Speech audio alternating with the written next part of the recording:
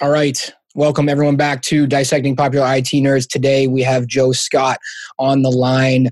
We're doing this live now, but you're probably going to hear it later because we're recording this. But Joe's IT manager at BMT. Joe, welcome to the show, man. And we've had literally probably like 60 seconds to talk. So we're going to wing this as much as we can here, which is honestly maybe a lot of times how end users expect IT to work. Can I just stop by the desk and can you make my stuff work?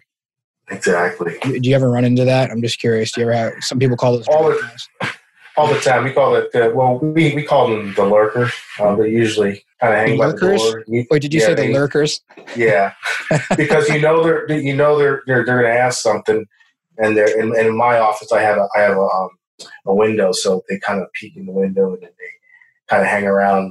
And if I'm on the phone, they'll still stay there. So they're itching for something. And then it usually turns out to be, hey, my mouse is broken. Man, why is it always the mouse? Why, I mean, really, it's like, guy, I'm pretty sure we can expense that down at Office Max. I'm just kidding. You do not want them doing that. That's like a shadow IT mouse thing. But hey, man, why don't, before we get into this thing, since this is kind of an IT leadership thing, there's a couple themes that have been popping up lately, but give me a little bit of a background, man. Like, how'd you get started in this craziness? Well, I initially went to college to be a history teacher, and that's what I always thought I'd do. But well, first of all, this is great, okay? Because I started off pre-med.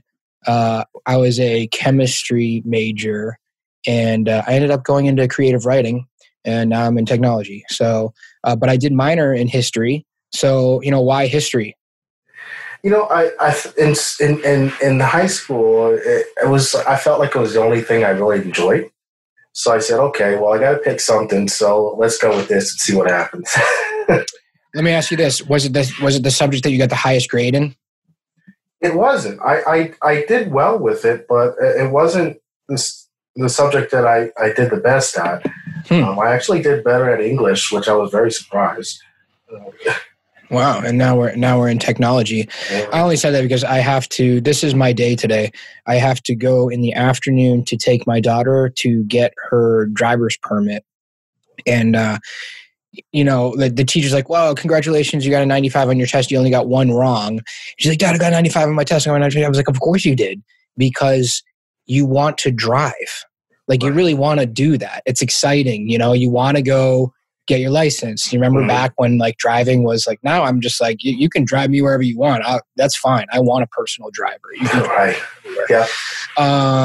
But there's something to that. So anyways, history, how'd you get into like technology? You fall into it like a lot of people, obviously. Well, I kind of fell in love with computers in the 90s. I'm a child of the 90s, and nice. It was gaming back then that drove my curiosity into computers.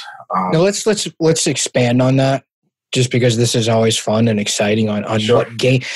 What was gaming in the 90s? Was it Dune? Was it what was that other crazy like weird Wolfenstein 3D? Yeah. Like, what was it?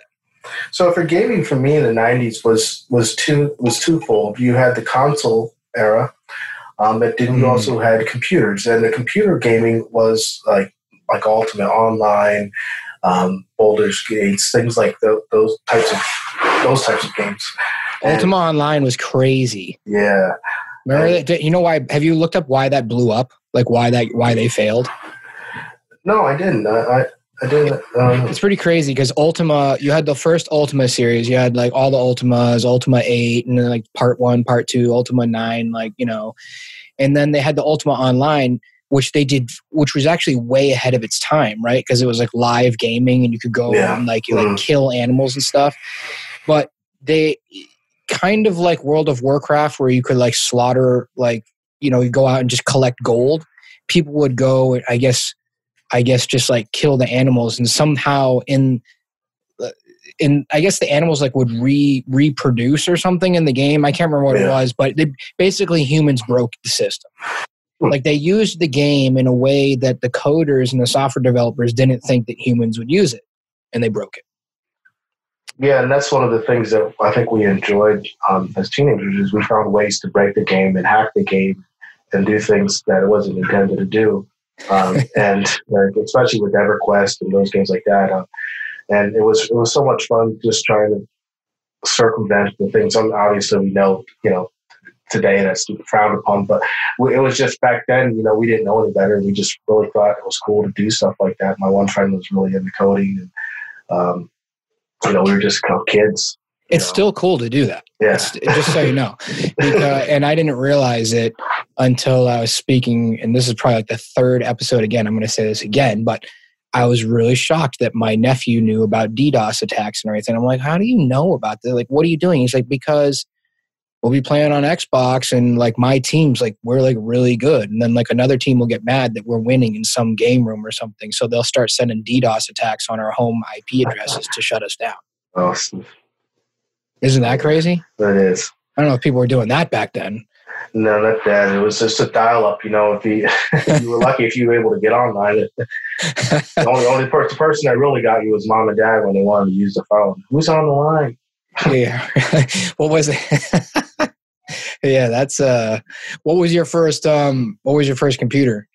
I will never forget it. I had a Cyrix PR166, and at that time, Cyrix chips were the top of the line, and I saved all summer for it.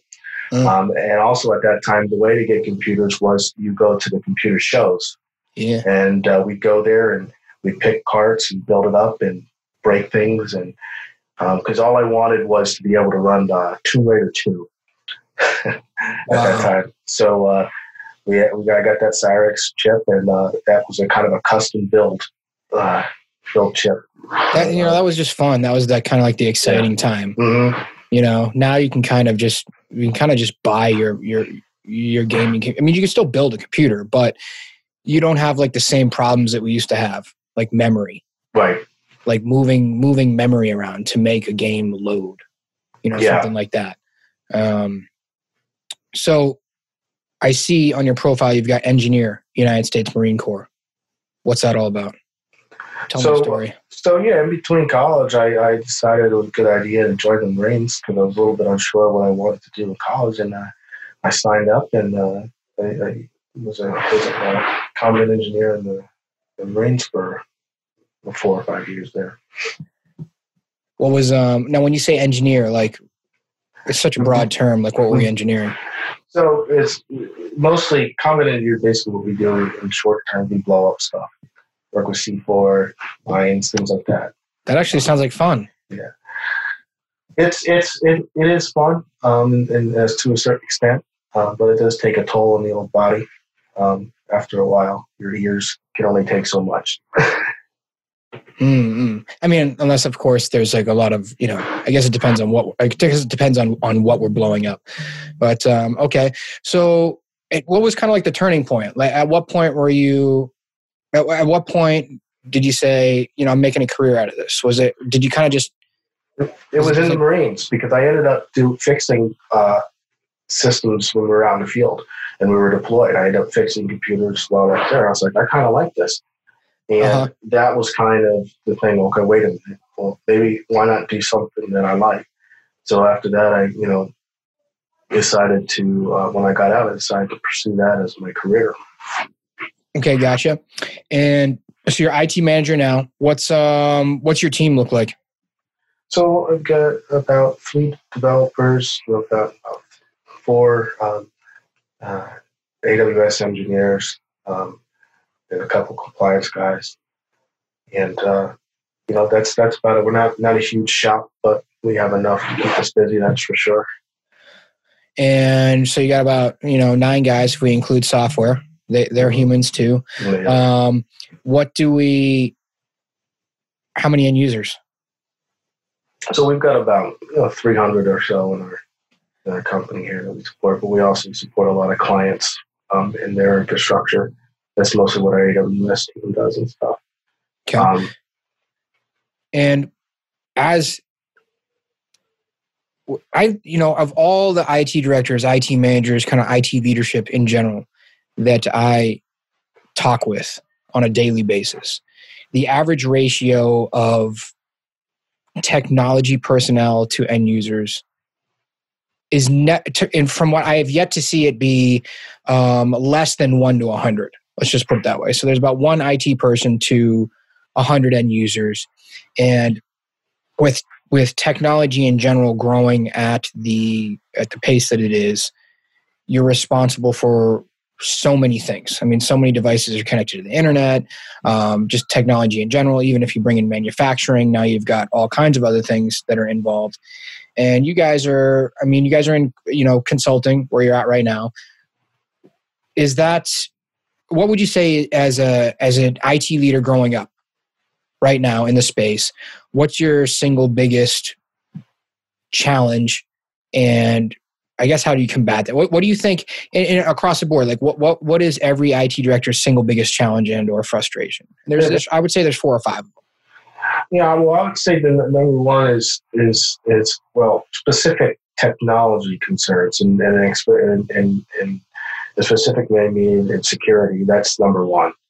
How do you secure your environment? That's what keeps us up at night. And then number 2 would be how do you best make use of your time? Because as any IT guy knows, you're wearing many hats, and you're doing more than just what your role is defined.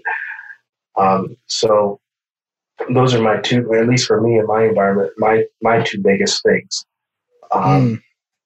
As well as all that bottles up into staying within a budget that's appropriate to the powers that be. And let's just talk about the time piece, for example. What do you delegate, or what do you do? I'm kind of like on this. I recently hired an IT manager. I recently hired a producer for the show. I hired a web developer, and now I hired. I've got kind of like another person that's just like I don't know if I'd call him like a sub producer, someone that just scrubs the shows and does the stuff. And I'm on this kind of like hyper focus right now of how many things can I delegate, and what kind of stuff can I get off my plate. Even now that I was driving back from jiu-jitsu earlier this morning, I was like, I don't need to drive anymore. My daughter's going to have I'm going to make sure that she's driving and I'm working while, I'm going to try to like really maximize my time as much as possible. Do you think there's a lot of things that IT directors hold close to their vest, so to speak, and do not let go of, but they should? Yeah, I think there's too much. And I think that's a real challenge for anybody that's in a management position, is being able to delegate with trust. Mm-hmm. What I mean with that is trusting that somebody will do it. And this may sound a little bit arrogant, but I think people have lost trust in other people to do their jobs. Meaning, I need you to do this task, and it needs to be done as well as you're thinking it needs to be done as well as I would do it, if not better. And when you pass that baton on to somebody, you've now extended yourself to that person, because now upper management, everybody else looks at, if it doesn't get done, it reflects on you. Yeah. So I think trusting people with the ability to do their jobs, and that's one of the things that I found the most challenging, but also the most rewarding, because when you find that person that you can hand off the trust and delegate tasks to, that will get things done, and is not afraid to try new things. Uh-huh. Especially when you get a lot of junior people, they're really afraid to take a leap forward into a space, a technology space, or a technical problem, or something that they've never seen before, in fear of breaking things. But when you find that person that's willing to do that and actually takes risks and calculated risks and things, it's very rewarding, because then you realize, okay, I have the trust of that person. I can hand off some things to, and you can breathe a sigh of relief and move on to other things. Sometimes it's like the step back to take a step forward. Right. And so let's just talk about that then real quick. So you're handing off a new task to someone. What do you think is the most important thing first? They've got to be knowledgeable and be able to do it. The second thing, is there some kind of, do you do anything like setting expectations, or should we go through some kind of training protocol? And I'm selfishly asking you this because I've delegated some tasks, and then I realized halfway through the task, I've got someone asking me questions like, hey, what about this? And I'm like, wow, that's like a real basic knowledge gap that I should have seen, or I should have, I should have like maybe like put them through some kind of like basic training first, if that makes sense. Yeah, and that is a challenge. One of the things that we do here, that I do here, is I take a lot of time to document how processes and procedures, guidelines should be, so that most everything's on paper. And if it's not, it should encourage the person that has the instructions in front of them to think logically about what the next step should be. And of course, making yourself available to questions and being approachable, and not being the guy that's standing up and has to be the smartest IT guy in the room, so that people are willing to ask questions. But I find that documenting things, and what I kind of draw the line in the sand is if I spend a lot of time documenting, I spend a lot of time putting things on paper, so that you can understand things, and you don't read them or you skip over things that's there, then that's when it becomes a more of an issue, because then you kind of feel like, oh, this person hadn't spent the time to read the documentation, which they're funny, so it may not work out in the long term. Because those things are important, because you've invested a lot of time and space to set up people for success, and if they're not using those tools, then we're now taking steps backwards. And when you go to document something, how do you think?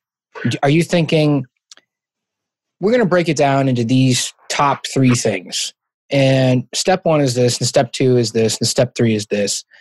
And I'm thinking of that because, I don't know, we might need to put together some kind of training program for XYZ, any number of things. And do we start with an outline, just like in college, and then we're writing a paper, and then we're, you know what I mean? Is there any kind of, do you have any systematic way of doing this? I do. I first, number one, I look at my audience. Who am I talking to? Am I talking to a technical person? Am I talking to an end user? Or am I talking to an executive? And then I build my framework around that. If I'm talking to a technical person or making guideline procedures for a technical person, then I'm going to get really technical in the weeds and assume they know certain things, whether that be networking, whether that be particular to my environment, steps and procedures. Like you say, IPv4. Right. Like someone might not know what the heck that is, but hopefully the guys on your team know what that is. Right. If it's a technical person, I would expect them to know what that means. Sure. Understand. Yeah. All right. So who are you talking to first? You build the framework, and then what kind? When you say let's just use an example. You got an example of something that we could think of, like that it might be something that you would delegate off, that you documented and provided a framework for? So a big example would be helpdesk procedure. So when there are certain things in our environment, at least, where they need to be done in a certain way, and it might be user onboarded, so the helpdesk knows, hey, Johnny's coming on board. Here's what you need to do. Here's the checklist from start to finish, setting up a computer, adding them to the identity management system, and you're off to the races. You check this box, you check this box, you check this box. You go through it and you print out the paperwork so you have it. And it's really important, because when you have check boxes, and when you have those little things, we think, we go back to, the ABC basics of checking off the box and doing it. But it really does matter, at least I've found, that to have that so that people are going over and we don't miss steps. Miss those important steps. So for Helpdesk, we have a lot of those types of documentations where we do that, where it's just basic checklists and printing out documentation. And that's this is the way it goes. We don't waver to the left or right. We just go straight down the middle with those procedures. So that way there's no question on what needs to be done. Gotcha. And okay, how about building a framework for executive management, budget meeting? I would hope that your budget grows on a yearly basis, but I have a feeling that a lot of executive management, possibly maybe finance team, might underestimate the amount of money that technology needs and is growing with on a yearly basis? And how do you make that argument? Well, my argument is really simple. I don't have any problems in that area because I'm in an environment where security is a driving factor and compliance is a driving factor. I'm in the DoD scope here. So, any kind of NIST 800-171 compliance, ITAR, CTMC, all these things, these security compliance, they drive my budget. So if I don't have it, if I don't need it, if I don't need it there, if it's not there, then it has to be there. And here's the reason why. We have to make compliance. So it's that, in that case, in that regard, it's an easy sell. And my management, my executive team is really on board with IT. You don't find that a lot in a lot of organizations, but they really understand IT because we have an open dialogue. And we talk about finance and we talk about those things regularly so that everybody's on the same page. And this is why we're doing this. This is why we're not doing that. But in our company, compliance is the driving factor. Security is the driving factor because our business depends on it. If we are not compliant, we don't have business. So that's kind of at a high level what drives those kind of conversations. You mentioned earlier that security keeps you up at night. What area of security is most? What's the most scary? Or maybe we shouldn't even talk about this. But I'm just curious. Like, is it end users doing stupid things that's and trying to prevent them from doing stupid things, or what is it? It's the outside threat. We're DoD contractors, so we have a target on our back from state-sponsored actors. We're not talking about little Johnny Script Kiddie. We're talking about state-sponsored, threats where they have full financial, support from those types of things. So those types of things keep people in the defense sector really up at night because you're dealing with sophisticated threats, advanced threats, stuff like that. So those are the types of things are we doing enough? And I think that the moment you get complacent with security is the moment that you have to really start worrying. So we try to be vigilant in that area, and we keep security at the forefront of every kind of conversation. If we do this, how does it affect security? If we don't do that, how does it affect security? So every decision is based upon security, whether that be financial, whether that be technological, everything is based on security. How does it affect the organization from a security standpoint? How does it affect their security posture? And what is there any single one thing that's been the most helpful to you when it comes to security? Believe it or not, there's been a lot of resources online provided from the DoD on where to get resources. They have the Defense Industrial Base where they have a lot of stuff in there for small businesses. There's a lot of stuff in the NIST, of course, has a lot of stuff. SANS Institute, those places. So there's a lot of those are kind of my primary reading rooms, if you will, for information. It's just a gold mine for things there. And it can be overwhelming at times, of course, because there's so much stuff. But you have to have a trusted resource to go to get some information on some of that stuff. So. Because it really is fairly overwhelming, the amount of information that's out there in security. And to me, the trust factor has to be so high. It's how could you... I guess my question would be is how do you sift through vendors? How do you sift through security vendors? I have a conversation. That's a very big part because I have a conversation and try to see where they'll lead me. And if I feel like they're leading me down a path that's uncertain, because I have a lot of times people come in and they'll say, we can do this, this, and this. And then when I get down to the weeds in it, come to find out, well, you really can't do this. You really don't understand. So the number one thing for me when talking to vendors is, do you understand my industry? Number two, do you understand my needs? And number three, do you understand my budget and my cost? So those are my priorities because I can't even get into a conversation with a vendor if they don't understand my industry And then if they don't understand my organization, I'm not even going to talk costs with you if we don't get past those first 2 points. So, and I can usually tell within, a couple phone calls so whether or not somebody understands my industry. When I say my industry, I'm talking about the contract and things like that, stuff like that. It's a whole different world. And so when we talk about that, it usually the defining factor, which the yay or nay, or fight or flight, which I say is we that C word again, compliance. That's usually what the break it or make it goes. So that's how I usually sit down with vendors, and then I keep them on my trusted list of people who I'll have to develop a relationship with. I think that's just key in general. So many people try to be everything to everyone, and if they aren't niching down and understanding each individual industry, or they aren't picking, like healthcare, for example, like people focus on healthcare. Mm-hmm. I don't think there's just certain people that just couldn't ever bring a product to healthcare because there's I don't know, too many people that specialize in healthcare all by themselves. And there's so many different, I don't even know if it's compliance in healthcare as much as it is just a very, very niche industry that serves patients, that has all kinds of various different, electronic medical records and different software pieces and all kinds of things that plug into numerous different things with 1,000 different APIs.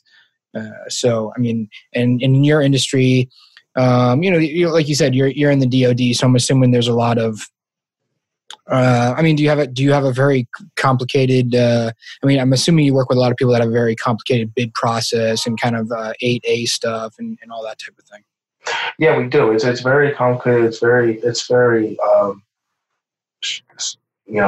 frustrating at times because our customers are the Navy, the Coast Guard, things like that, those types of people, and entities, and we're dealing with those. Everybody knows it's not exactly the smoothest operation.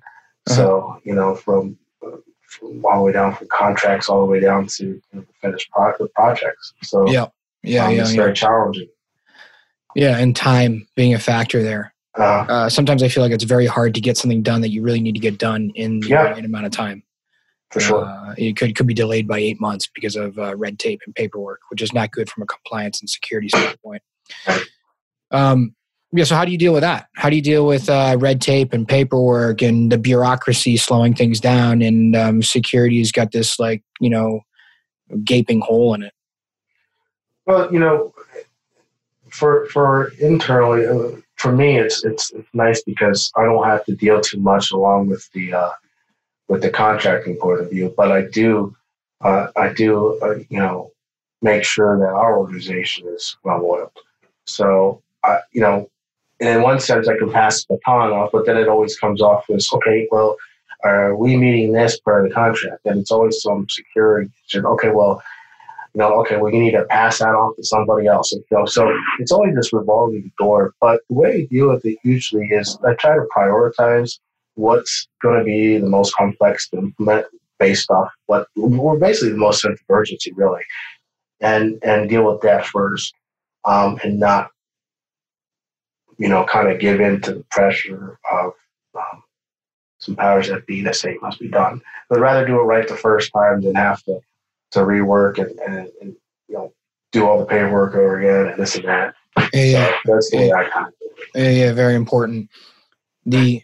Okay, so let's take it back to the 90s, and you deal in security. What year did paranoia set in? Well, for me, it would be Y2K. Man. It's like the cutoff. Yeah, that's the most thing because again, security wasn't really the buzzword back in the 90s for me, at least in my world. It was like a make-believe thing. They made movies out of it. Hacker. Yeah. It was make-believe. It really was. It was make-believe. It was like weird science. It was stuff like that where it was just, it was like another world. Yeah, The Wizard, I think, was one that came out. Then I think it was gone with... It was... Yeah, it was just, it was kind of like make believe back then, which to me, being that it's 2020 and none of my kids lived through that era. My oldest kid is 16. They'll just never know. Yeah. And that's mind blowing to me. I don't think that'll ever get old. Yeah. And I really think the Y2K thing was the opening for the first started talking about computer security. I just forget that. Just everything was that was a total pandemic. And then, everywhere. Yeah. And I'll never remember my friend shutting the power off in the house, down hitting the main breaker at 12 o'clock. Yeah. Hey, so what's the point? Honestly, for IT director, come history major, gamer, building computers. What's the? I'm a full proponent that life is a journey, not a destination. But what's the end game? What's the end game? Is it for IT leaders nowadays? Not that I think we'll even be able to know or contemplate what might happen over the next 20 years, and let's say you live to 90, and I hope you do, or 100 or more, and maybe by then we've got some other kinds of crazy technology and we're living to be 150 or something. But what's the is there an end game, or what do you do for fun? I mean, you've been blowing up stuff with C4, so I don't know how much more fun it could get. So I still game. Gaming helps me relax. It's one of the things that I like to do with my friends, the same friends that played all the online back in the day. We still play games today, and that's the way that I think I will probably do until I'm old and feeble. But it's something that I enjoy doing. Just relaxing. Some people watch TV. Some people do that. But, yeah. Hey, man. Look, my grandmother was playing. She had a bridge club. Okay, she had a bridge club, and that's actually kind of fun. I'm definitely getting older now that I like, that I want to have a club and play cards and stuff. And I can see myself going down to Florida and playing shuffleboard and cards. I really could, that sounds okay to me at this moment, being that I live in New England and it's still freezing cold outside. But yeah, that's so we're going to game into our old age. Yeah. Again, I've got guys in jiu-jitsu class that are like Fortnite dudes, and you see them on Facebook, and they're like, we just met up with our team. We all traveled from different parts of the world, and this is the first time we're meeting each other in person. Yeah. And they've known each other for years. That's pretty amazing. Yeah, it is. So, well, man, it has been a pleasure having you on the show. For if you had any one piece of advice or anything like that out there to your fellow colleagues and other IT directors, is there anything that's just been, made your life so much easier, or was that aha moment that you just, any piece of advice? Yeah, be humble, and don't be always be willing to learn. I've seen so many people that wanted to be the smartest guy in the room, especially with the IT folks. You'll see that a lot. But the ones I've seen that had the most success are people that have been humble and willing to learn and educate themselves as this ever-changing world that we live in called technology. So that would be my one piece of advice. Be open. Alrighty, sir. That's a good point, man, because there's a lot of times that the IT guy is the smartest guy in the room, and in reality, it's probably because maybe he's scared to admit that, I don't know, he hides behind IT. He hides behind IT. Yeah. You know what I mean? To mask some other thing. But, man, I really appreciate you being on the show. Thank you so much, and I hope you have a great day. Thanks for having me. Appreciate it.